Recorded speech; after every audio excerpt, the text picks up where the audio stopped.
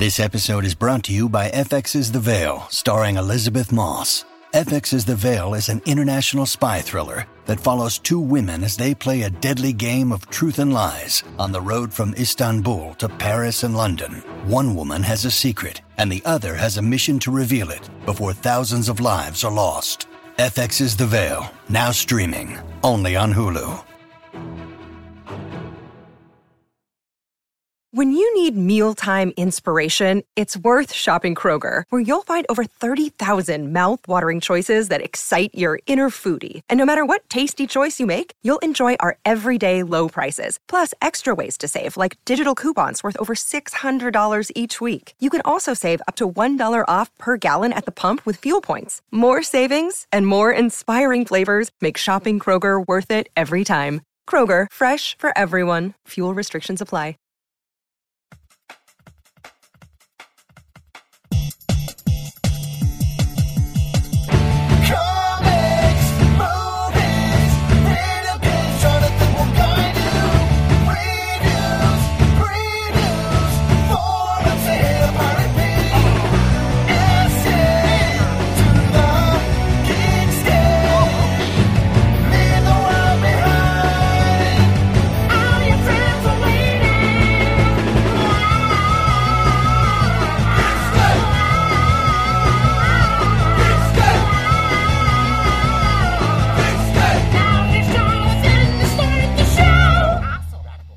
What's up, Geekscapists? Welcome to a brand new Geekscape episode. I'm Jonathan London, your host. In each Geekscape, I like to sit down with storytellers, usually from the worlds of movies, video games, comic books, TV, pop culture, and talk about the stories they tell. I hope you guys enjoyed the episode with RKSS Films. Their movie, Summer of '84, is in theaters right now. And I've got another horror-themed episode. This one, also pre-recorded. I recorded this one, though, I think back in April. When they had the press junket. I don't like doing press junkets. I don't like doing round table interviews. It's something something I haven't done in years, where you go and you sit down and all the different outlets put their tape recorders down and you go round robin asking questions of the guests. And I was asked to do a press junket for Outcast, which is a horror series on Cinemax, and I love Outcast. It's based on the Robert Kirkman comic, which I read, and the artwork in the comic is pretty amazing. It's done by a guy named Paul Azaceta, and I think Paul has been on an early Geekscape, but huge success with Outcast. It's an incredible book. If you're a horror fan, definitely you should be reading it, and the series is pretty awesome. So, Season 2 hit this summer. I was supposed to put this episode up earlier, but Comic-Con happened, traveling happened, and I had this cold. I've been fighting this cold this week. I was going to put this episode up earlier this week, but you know what? I've got another horror-themed episode coming at you guys next week. So, you guys are getting it now. I do not like being sick. It's not fun. And summer colds are the worst, because you see like the sun shining outside and everything's looking green and healthy and vibrant, and inside you're just feeling like you're melting. But we push on through here at Geekscape, as we've done over 12 years, and we're going to keep going. So here is Patrick Fugit, who you guys may know him from Almost Famous. That's where he kind of hit the scene. I'm a fan of Patrick Fugit's. I think Outcast is his best role. I think the show is really awesome. It's layered. And so I got to sit down with both Patrick and showrunner Chris Black, who I hadn't met, but Chris and I have become friends since this interview and have sat down for coffee and talked about writing and stuff. He's a good person to know, and you actually hear us meet on this episode.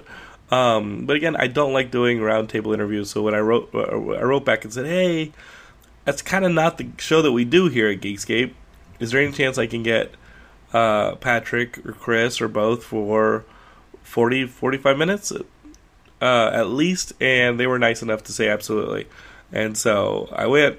We sat down at a hotel, and they pulled them away from their roundtable interviews long enough to, on-camera interviews long enough to sit down with me, and you're going to hear that. So thank you so much for supporting Geekscape. We have some amazing stuff going on. I'm kind of trying to figure out what we're going to do with Geekscape 500, which is coming up in less than 10 episodes.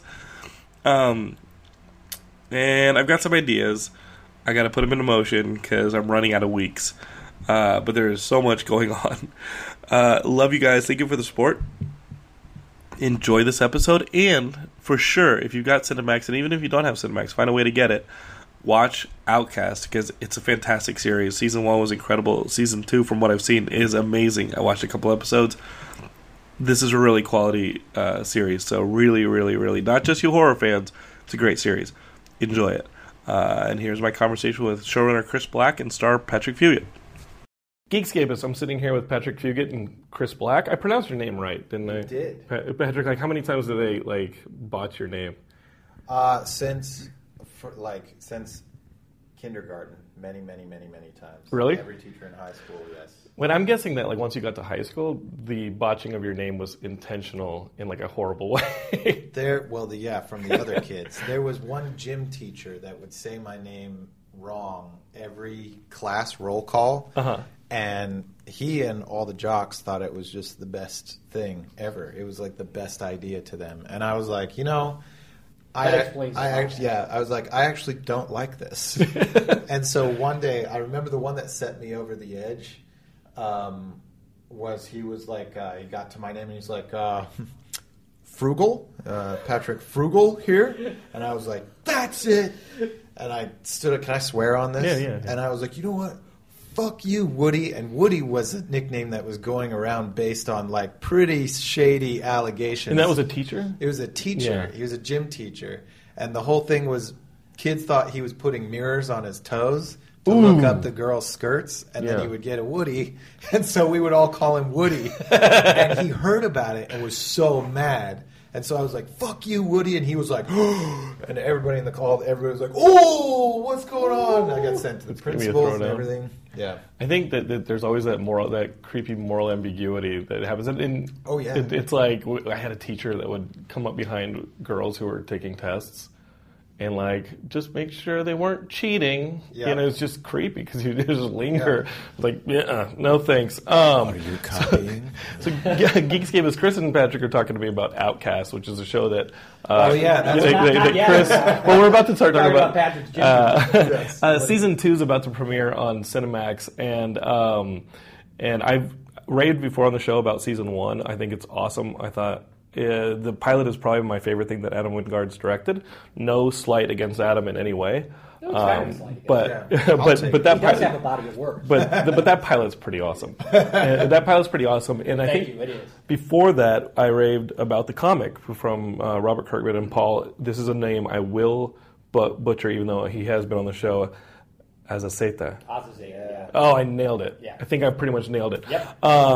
So I remember raving about the comic. I think it was awesome when it turned into a show. I think this casting is awesome, Patrick. And I think the casting all around is pretty great. Were you on the show from the beginning, Chris? I wasn't on the show from the very beginning. I was. I guess I was on it when it became a show. I was sent Robert's pilot script. The script, he had written the script. It was set up at Cinemax, but not yet greenlit to either to pilot or to series. And so they were looking, Robert had written it but wasn't going to run the show, so they were looking for a producer to come in and work with Robert to develop the show Bible and hopefully go on and run the show once it was greenlit. So they sent me the script, my agent sent me the script, and I just thought it was fantastic. I mean, I responded to it the same way you did. I thought it was one of the best pilot hour television that I'd ever read. And I called my agents and said, I don't know if I even have a shot at getting the show, but if you can just get me in the room with this guy, I think this is great. And then so I took the meeting with Robert. I sat down, we had lunch, and talked about the show. He's just great. We hit it off.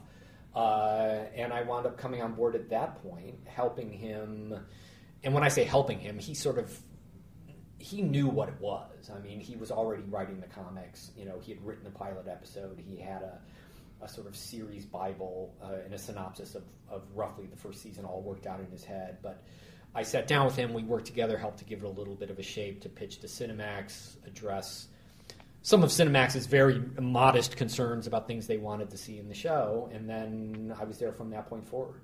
Was there with work, during casting, working, with Patrick and Phil and Ren and everyone that came in, and then with Adam during the pilot process, and then rallying the writers to start writing the first season.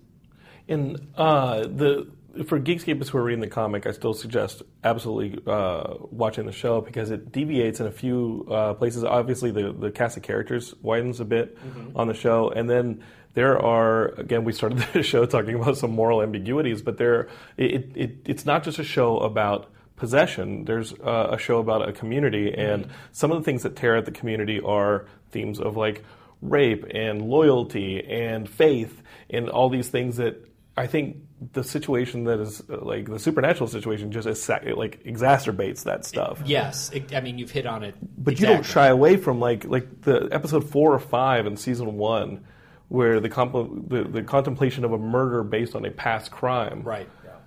Yeah.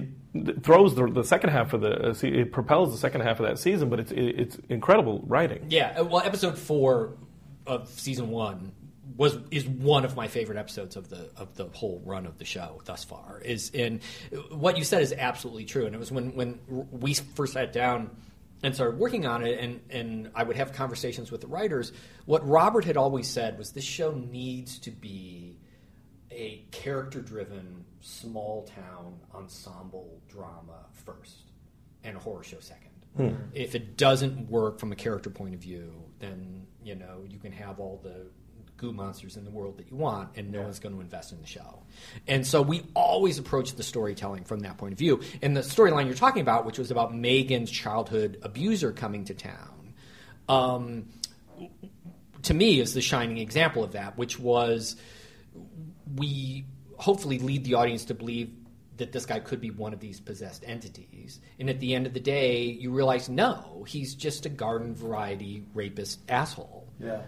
And that evil can just as easily, perhaps even more easily, come from a human place than a supernatural place. And there's, I think, virtually no supernatural component in that episode at all. Mm-hmm. It's all about Megan confronting her past. Mm-hmm. And Ren's performance in it is absolutely powerhouse. Mm-hmm. And I think it's the end of episode 4 where she's smashing the glasses into the air in the woods. Love that. So great. Which came actually from a real story. One of the writers in the room had talked about in her teenage years, that's how she would work out her frustrations. He's smashing. Going out in the woods beyond her house and smashing all the glasses that she had bought at the Salvation Army. Awesome. And we were like, as soon as she said it in the writer's room, we were like, we're putting that in the show. And there are smash rooms now. Like you can rent a smash room to deal with your anger or frustrations, whatever, and just bring in whatever you want or buy stuff there and just smash the hell out of it. Yeah, exactly. And it was just beautifully shot, and Ren's intensity in it. It's just, and the music was right. The music, it's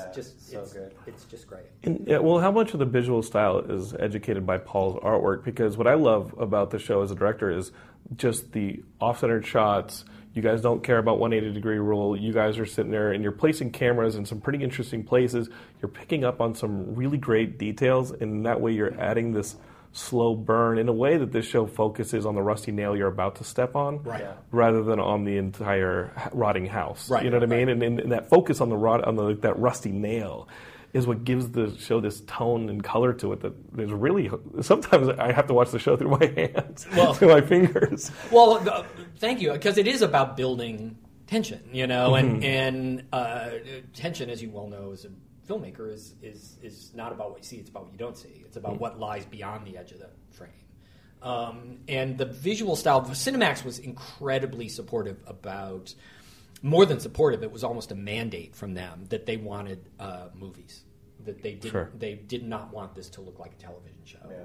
They wanted it to look like a little indie feature every week. And it drove a lot of the choices we made in directors. We got some great, Adam Wingard obviously came in, directed the pilot. Other filmmakers, Ty West, Lee Janiak, people like that who had that kind of indie horror cred, coming in to direct the show. Lonnie Peristeer did a great job, directed, I think, 3 or 4 episodes for us. in terms of Paul's art, very much the template was set in the pilot. That Adam and David Tattersall, who shot it, looked to the comics as... It wasn't like they were copying the images, but I think, and I can't speak for Adam, but I think it was really driven in the conversations that I had with them by the aesthetic of composition and framing more than camera movement. And it's like, you'll see there's no... and I think he was a big fan of David Fincher's, and it's a lot of... The camera was always on a dolly or, either, locked down or on tracks.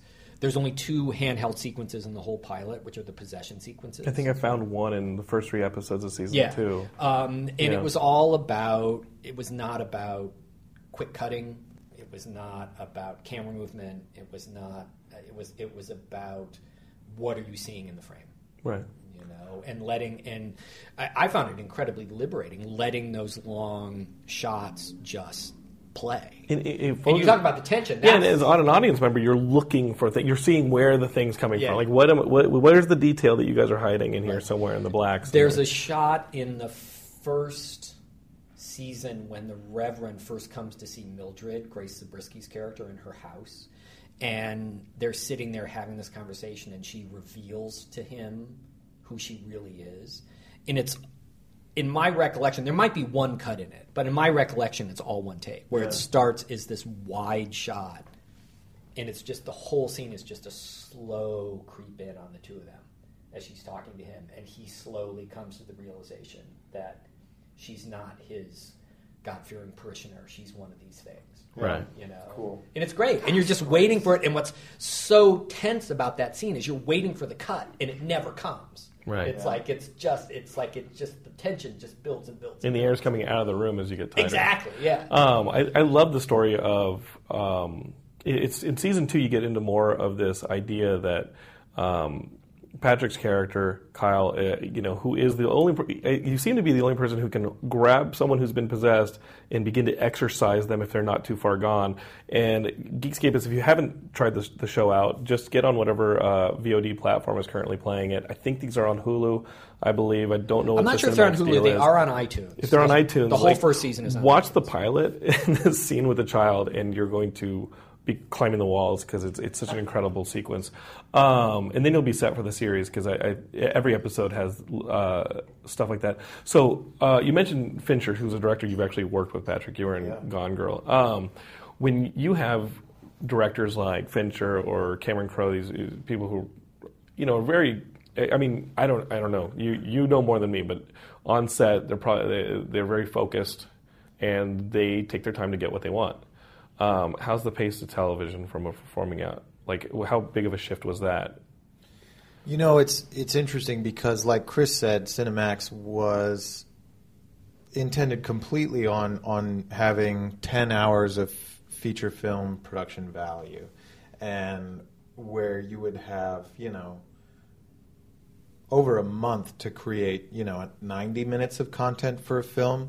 You have 8 days to create 60 minutes of content at the same production value. So you guys do keep cable 8 days schedules? Well, I think it was more than, I was like, was it 8 or it was plus we would have an overlap day. We had a second unit day. So it was and it's been a while now, I don't remember. It was 9 or, it was effectively 9 or 10, but that was by cheating what was supposed to be a second unit so day. So it's a Berlanti schedule. Yes. For you fans of like The Flash. Those are very aggressive shows, and you love them, but sometimes they go over those 8 days. Yeah. So you that's tough. Yeah, it is. I actually don't think that it's sustainable. I know that everybody's running that template right now. Like, we ran it, Westworld ran it, Game of Thrones runs it. As much as you think they, like, as pissed off as we are that we don't get to watch any more of it for another year, it's like they're crushing themselves to get that stuff. And just from what I've seen, I don't think that it's sustainable. Something's going to have to lengthen or give or change. Well, the only way it's even remotely sustainable is when you're doing shorter orders. Sure. Yeah. Sure. We were only doing 10 a season, and it damn near killed us. Yeah. I remember back in the day when I was doing broadcast network television, when I was doing shows like Ugly Betty or Desperate Housewives or Star Trek. That's like over 20. Star Trek, I think we were doing 24, 26. You did Enterprise. Enterprise, yeah. 3 seasons, first 3 seasons of Enterprise.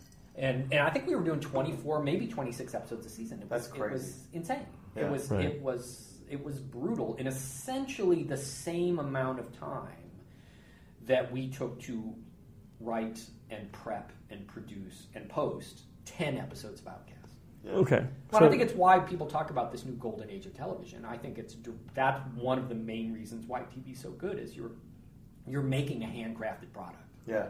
As opposed to punching out widgets on the You don't have to have the bottle episode to play catch up on your budget. Well, when I was doing Enterprise, it was like, and I did a lot of work on the show I was very proud of. I know it's not the best regarded of the series. I think some Geekscapists will show you some love. Thank you. I appreciate that out there. But we do get some love from it. I wrote some episodes I was really proud of. I had a lot of fun with it, and I loved working with that cast. But some of those episodes stink. And, and I think and no one sets out to make a bad episode of television. As Vince Gilligan once said, no, people don't understand the worst episode. Well, Vince Gilligan never has. That's the one thing about Vince Gilligan is he never has made a bad episode. He has a quote that I love, which is people don't understand. The single worst episode of television you've ever seen in your life was crushingly difficult to make. Right. Yeah. Yeah. And Enterprise was like that. Working there. Sometimes it was like triage. You knew you were in it, and you knew you had a stinker, and you're like. And you're tearing your hair out, and you're like, we just don't have the time to fix it. Right. And it's like, and I'm not proud of it, because all the audience sees is they're investing their time into watch on the screen and inviting you into their homes, and it's a betrayal. But there were times where you were just like, look, if this patient's going to die in the table because if we don't let it, then the 3 guys waiting in the waiting room are fucked. Yeah, there might still be hope for them. Exactly. but when you're only doing 10. You can make them all good, and I think I look at the 20 episodes thus far we produced of Outcast, and there are some that I love better than others. Yeah, but I think they're all good. Yeah. Having seen 3 of season 2, I could say that you guys are keeping pace with the quality at least. Well, thank you. How do you? I mean, again, the question is what muscles do you bring to the table from people like Cameron Crowe and David Fincher and what muscles do you bring to the table, and what muscles do you just have to say, you know what, this doesn't apply here. I got to kind of let it rip a little bit, especially when you have guest directors every week or so. Well, if they brought some propers to the table, if they were prepared to jump into the themes and the existing templates from the pilot, then they would crush it. They would get there, and they could take the time to do dolly shots and be creative and really get things done. But as soon as somebody started faltering and was unprepared or wasn't really wanted to kind of add more of their flavor than belonged in the tone of the show, then it would start to spin out. And in terms of acting, I mean, it's interesting because I've never played a character for 20 hours of content before. It's usually 2 hours, 90 minutes, something like that in a film. And film shoots are also busy and hard, and they're grueling days and everything, but television actually moves quick enough, or at least we were moving quick enough on Outcast, that each sort of week or episode would be its own sort of reset point. So it's you kind of have to take the main thread that you're trying to carry through everything, and that's what really creates the most variation in the performance, or in your approach to it at least. But then everything else that happens, there's a baseline to a character, and he's going to react a certain way to certain things, and that's not going to change much. It's modified by his overall progress, of course, but keeping track of that was important in terms of musculature. It was more geared towards endurance and bearing the large picture in mind. The finish line is much farther away. Right. Where in film, everything is very explosive. You need to capture everything immediately. And it's out of sequence. Yeah. And here, only the episodes themselves are shot out of sequence. Here, you can actually build the character over the level, over the season. Absolutely. Unless you guys are shooting 1 through 10 in sequence, right? Yeah. So, the show's been out a year in England. I found out. Yeah. What's the response as far as season 2 Geekscapists? So don't go hacking. All right, you Geekscapists who are in England, you're lucky. Okay, you've already probably seen all 10 episodes. Those of you who are not in England, don't start pulling your illegal stuff. All right. Internet trolls, please. You're taking money out of their pockets when you do that. We're trying to support them. How's the response been? Well, it's funny you should mention. No, that we were in the first season of the show. Cinemax and the studio, and everyone was incredibly supportive of the show. And one of the things we discovered, because not a lot of people subscribed to Cinemax at the time, not nearly as many as an HBO or Showtime, that we were, I think, the second most pirated show on BitTorrent after Game of Thrones. Which, on the one hand, we were like incredibly flattered. Like there was like they're seeing our work. People are seeing it, and there's a hunger for it and a desire to see it. But we were like, how do we monetize that? It's like people are not subscribing to Cinemax to watch the show. We need all you people to have Cinemax subscriptions. Well, I was explaining to somebody the other day, like.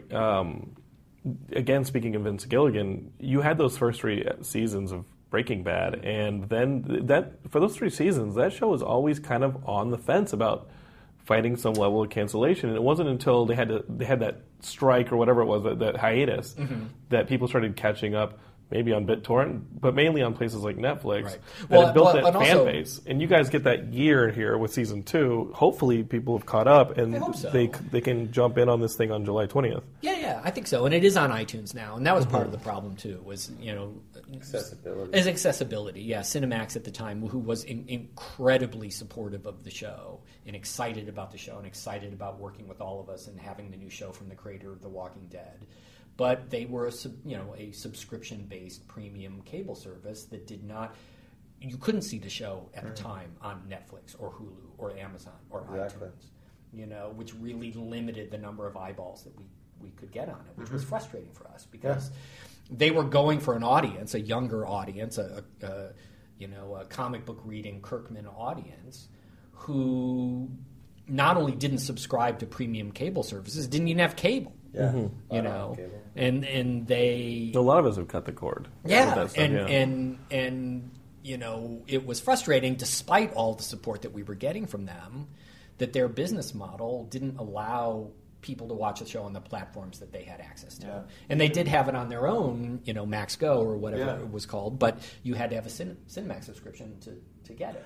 Is there a sense of like stepbrother syndrome with Cinemax and HBO when not that there's anything wrong with being on Cinemax, but HBO has been established. You were saying not that there's anything wrong with being a stepbrother. No, but you know what I mean? Like there's almost like, how do you fix that visibility problem? I think, and I don't think this is Cinemax's fault. I think Cinemax and the executives at Cinemax. No, this show is evidence that they're doing things to get this. They had this 2.0 or whatever this renaissance going. 100%. And they had a very ambitious and laudable plan to turn Cinemax into a sort of HBO Junior, kind of retaining its sort of pulpy, Cinemax's sort of pulpy identity. Right. I think Banshee was a good example of that.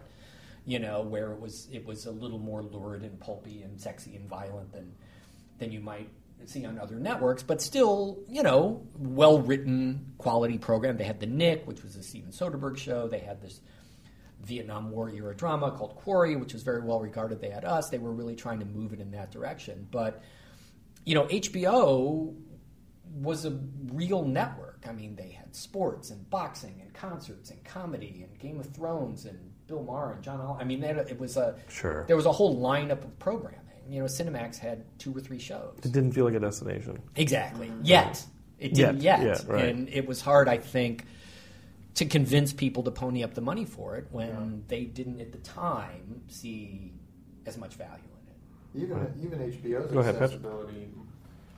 Even HBO's accessibility model is sort of like still kind of needs catching up. It's like I remember I didn't want to get cable and I didn't want to like just get all of cable to pay for just HBO to watch Game of Thrones. Right. And so like I ended up getting it how I could off of like another subscription or something like that. I think like Amazon Prime. If you get Amazon Prime, you can order your HBO Go through nowadays. there. Nowadays. But you still have to pay an additional fee for it. Yeah. Right.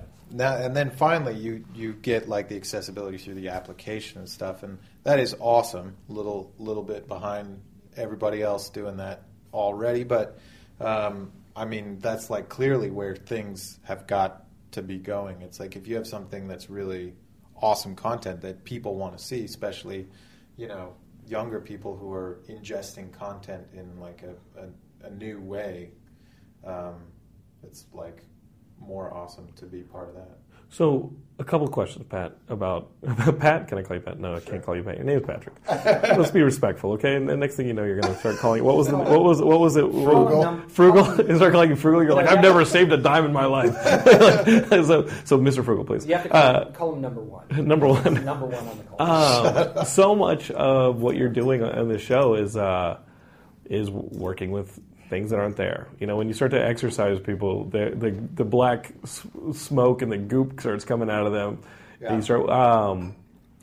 Where do you even go to track things? I mean, is a director talking you through those sequences? Is it pre-rehearsed? That would be nice. Does that make sense? Like, because I'm guessing for sound they're not, and so you're kind of pre-rehearsing your eye line for this. Whenever Geekscapists who haven't watched the show, first, shame on you. Second, whenever Patrick is exercising a demon or this possession, beyond their body's contorting, this almost black ooze that eventually turns into green slime, ectoplasm stuff starts coming out of their mouths or holes, and it's trying to get back into their body. So if you have cuts, and you see this in season 2, and it's a great scene with the little kid, no spoilers.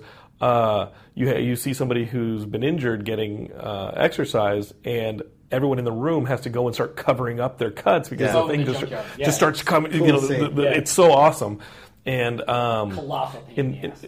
Total pain in the ass because everyone almost has to be like A, B, and now C, and now D go and C. Okay, well, I think and your eye line's like exactly how it was. Right? Yeah, it's like sort of call it out. Like okay, now it's going into the head wound and the arm wound. What do you do? Pre-rehearse that? That one would have been nice if we had some more time to pre-rehearse. That right, one was sort of like TV. We were behind the curve, going like, okay, wait. We're not seeing half of this stuff. We're like, okay, hold on. Camera's going to do this, which means you do this, and da-da-da-da-da, and then we would call it out sequentially. Mm-hmm. So we got around to it, but there was like episode 1 with Joshua, like Adam had tons of time to plan that. There was rehearsal. We shot that sequence over 2 or 3 days or something like that. And so on a stage, you built the room. Yeah. So they had a fucking. And the junkyard was a location. Yeah. So it's tight little location in the middle of the night. But yeah, anyway, it's like it kind of depended on the episode, like where we were in space and time with ourselves, like if we could really do it. There's some, I think it's episode where Kyle exercises. Who does Abraham play? The Caleb. Caleb, yeah. So when he exercises Caleb, like we ran the fuck out of time that day. Really? And so it was like this rush thing at the end where they were like, okay, we're just going to set the camera up, and then we were like pushing it on me, and it was like, okay, the ooze is going here, and I was like, this is a David Blaine. And I kept on. You at were that there, point, you're kind of. And I was so mad at you because I was like, you guys are making me look like fucking Chris Angel right now, but like not good at his job. And then you saw the episode, right? Yes. And it's fine, right? Did you know it was going to be fine? Yes. Chris, did you know it was going to be You just don't trust me. You would never trust me. I would always tell you it's going to be fine. That's not true. I trust Chris over everybody. Probably more than he needed. He should have at some point. So, I let him down a couple times. Geekscapists, if you guys don't know this, Brent Spiner, you all know from as Data from Star Trek Next Generation, plays kind of the big bad. Wait, he was on Star Trek? He is arguably the big bad of this series as things start to unravel. Maybe other things are going. No spoilers, but he's pretty much the big bad. He's pretty much the big bad for a bit. But you don't get a whole lot of scenes with him. I mean, were you a Trek fan or anybody? When you see that he's on the list, you're like, whoa, was that big for you? Because I think when I noticed that he was cast, and I knew the character from the comics, and he is the big bad, I was like, Brent Spiner, let's see how menacing he can get. And he's great. Yeah. Well, I think that's one of the things we loved about casting him was it was against type. It's one of those, holy crap, is that Brent Spiner? Yeah. And I think I think that was one of the things he loved about it, was that he wasn't, he's so recognizable. And you go anywhere in public for him, it's crazy. He's like, people are just drawn to him. They just love him, and they love that character. And they're, he's so recognizable as the Pinocchio, the boy who, the puppet who wanted to be a real boy in Star Trek. And he's so charming and lovable and, guileless is that character that I think he really relished turning in this kind of diabolical performance of being this guy who does these just truly despicable things. It still has that level of reservation that your show has. I mean, his performance itself has that level of reservation, and then it just builds to a point where you're like, holy crap, it just... Well, we had a lot of conversations about that because it was funny. We tried in the show, it's based on a comic book. Sure, of course. But we tried in the show to make the world feel as real and authentic and grounded as possible. And it looks great, and it feels awesome. And Brent, Sidney's character, is probably the only character and I'm not saying comic book in any way in a pejorative term, but he's the only character in the show that feels like a comic book character. Well, it's like the devil comes to town. You know what I mean? Like, it's the devil who comes from to the town. way he dresses, the black suit. I can't tell you the endless conversations we had about his hat. And that's so great. The hat is great, and it was so important to Robert that it's kind of a signature piece of that person's look, of Sidney's look in the show. Brent loved the hat. Brent brought his own hat. He loved the hat. Yeah. He loved just putting on that suit and becoming that character. Yeah.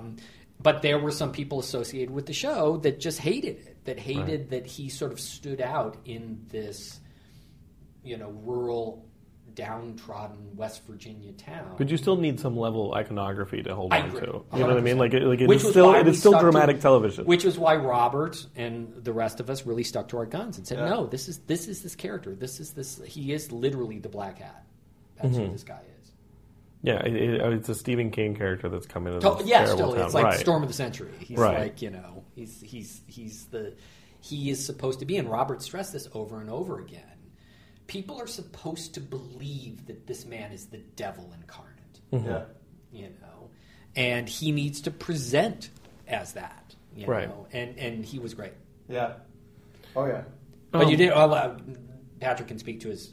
He did one of my favorite episodes from the first season is, I believe it's number 8, which is the one where find out his past. You find out his backstory. So cool. And then it also has the first real confrontation between Kyle and Sidney in the jail cell. But they do have, I think you have more scenes together in the second season. Yeah, I mean, I haven't gotten to. So Geekscape is like July 20th. Watch the show. Are we going to batch them? Is it 10 straight weeks, or is there going to be a mid-season break? I think it's 10 straight weeks. I'm actually not sure. Okay. But I think they're going to just run them. You'll find out July 20th. And they are going to. And if you haven't, and if you do have Cinemax or access to Cinemax, I believe they're also going to rerun the whole first season as a run-up to it. So. Enjoy that. Yeah. Like, please.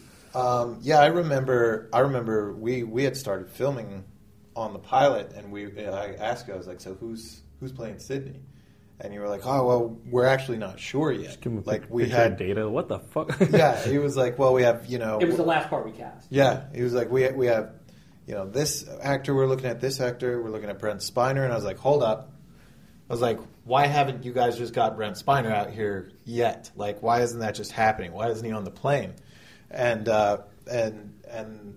because I grew up watching Star Trek, and I've rewatched Star Trek twice all the way through Next Generation since being like old enough to really be able to appreciate the like.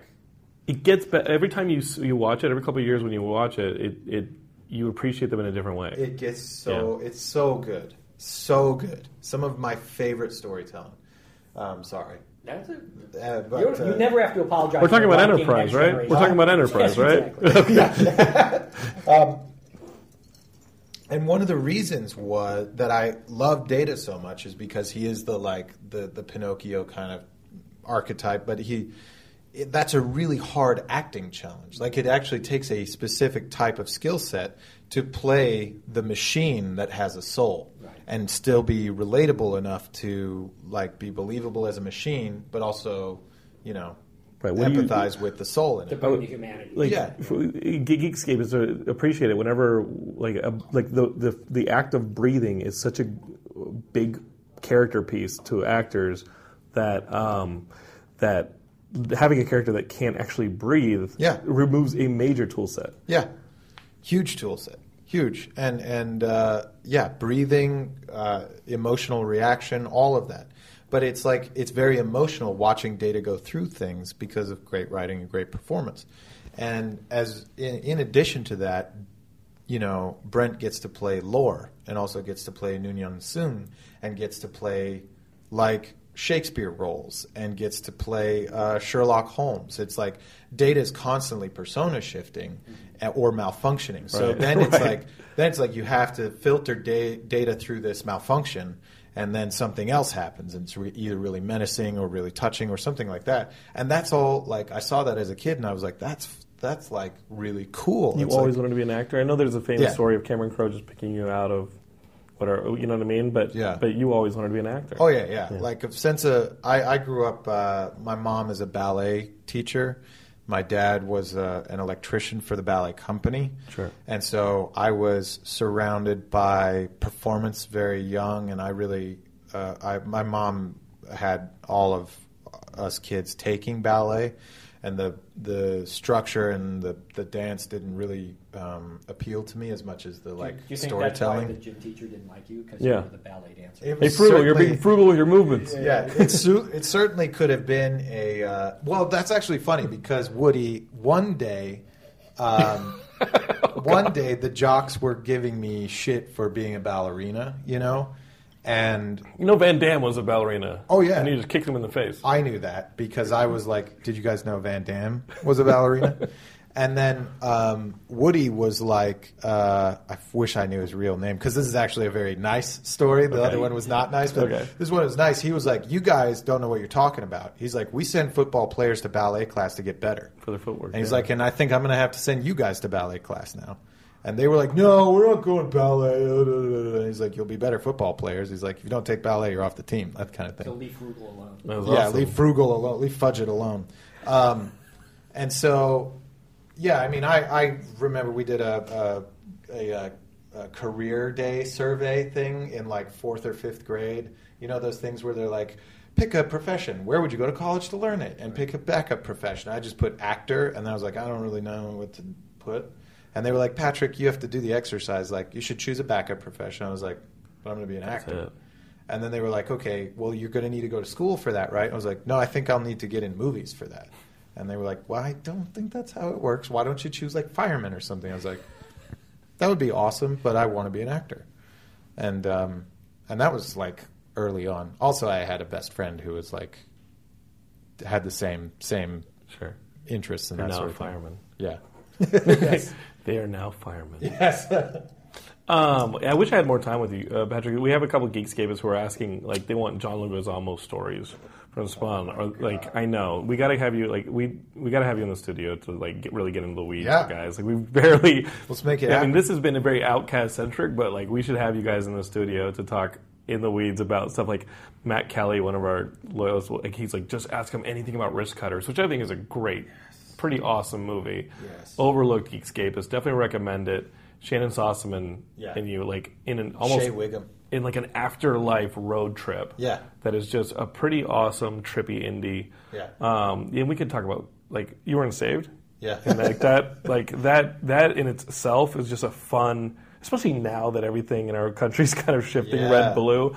Like, it seems like that is a great movie to watch again. It's kind of applicable. So, like, if you get anything from this Geekscapists, July 20th, you're going to be watching Outcast Season 2. Hopefully you'll have already caught up on iTunes or otherwise, legally, on Outcast Season 1.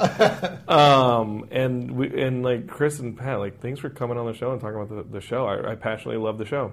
Thank you. Thank you. And thank you for having us. We're really thrilled. It's awesome. What do we need to do to get a Season 3 going? You have ideas through a Season 3. You and Robert have ideas for a Season 3? You need to ask about that one. Look, nothing would make us happier. You know, I mean, there's more story to tell. You know, and I think the only thing that's going to keep the show going is more eyeballs. Right. It's like if they see that it catches a second wind in the second season after this long hiatus as part of sort of Cinemax's new lineup. You know, then we'll get a chance to go on. I mean, It's at the end of the day, it is a business, and they need to see they have a product that works for them. And we're very proud of the work. Would love to keep doing it, and the more people that can watch it and prove to them that we have something worth watching would be great. Yeah. Well, Geekscape is I've already told you, and I'm not just making stuff up. This is a product I truly, truly, truly believe in. You got your homework. Go and do it. Patrick, Chris, thank you so much for being on the show. Thank you. Thank you very much.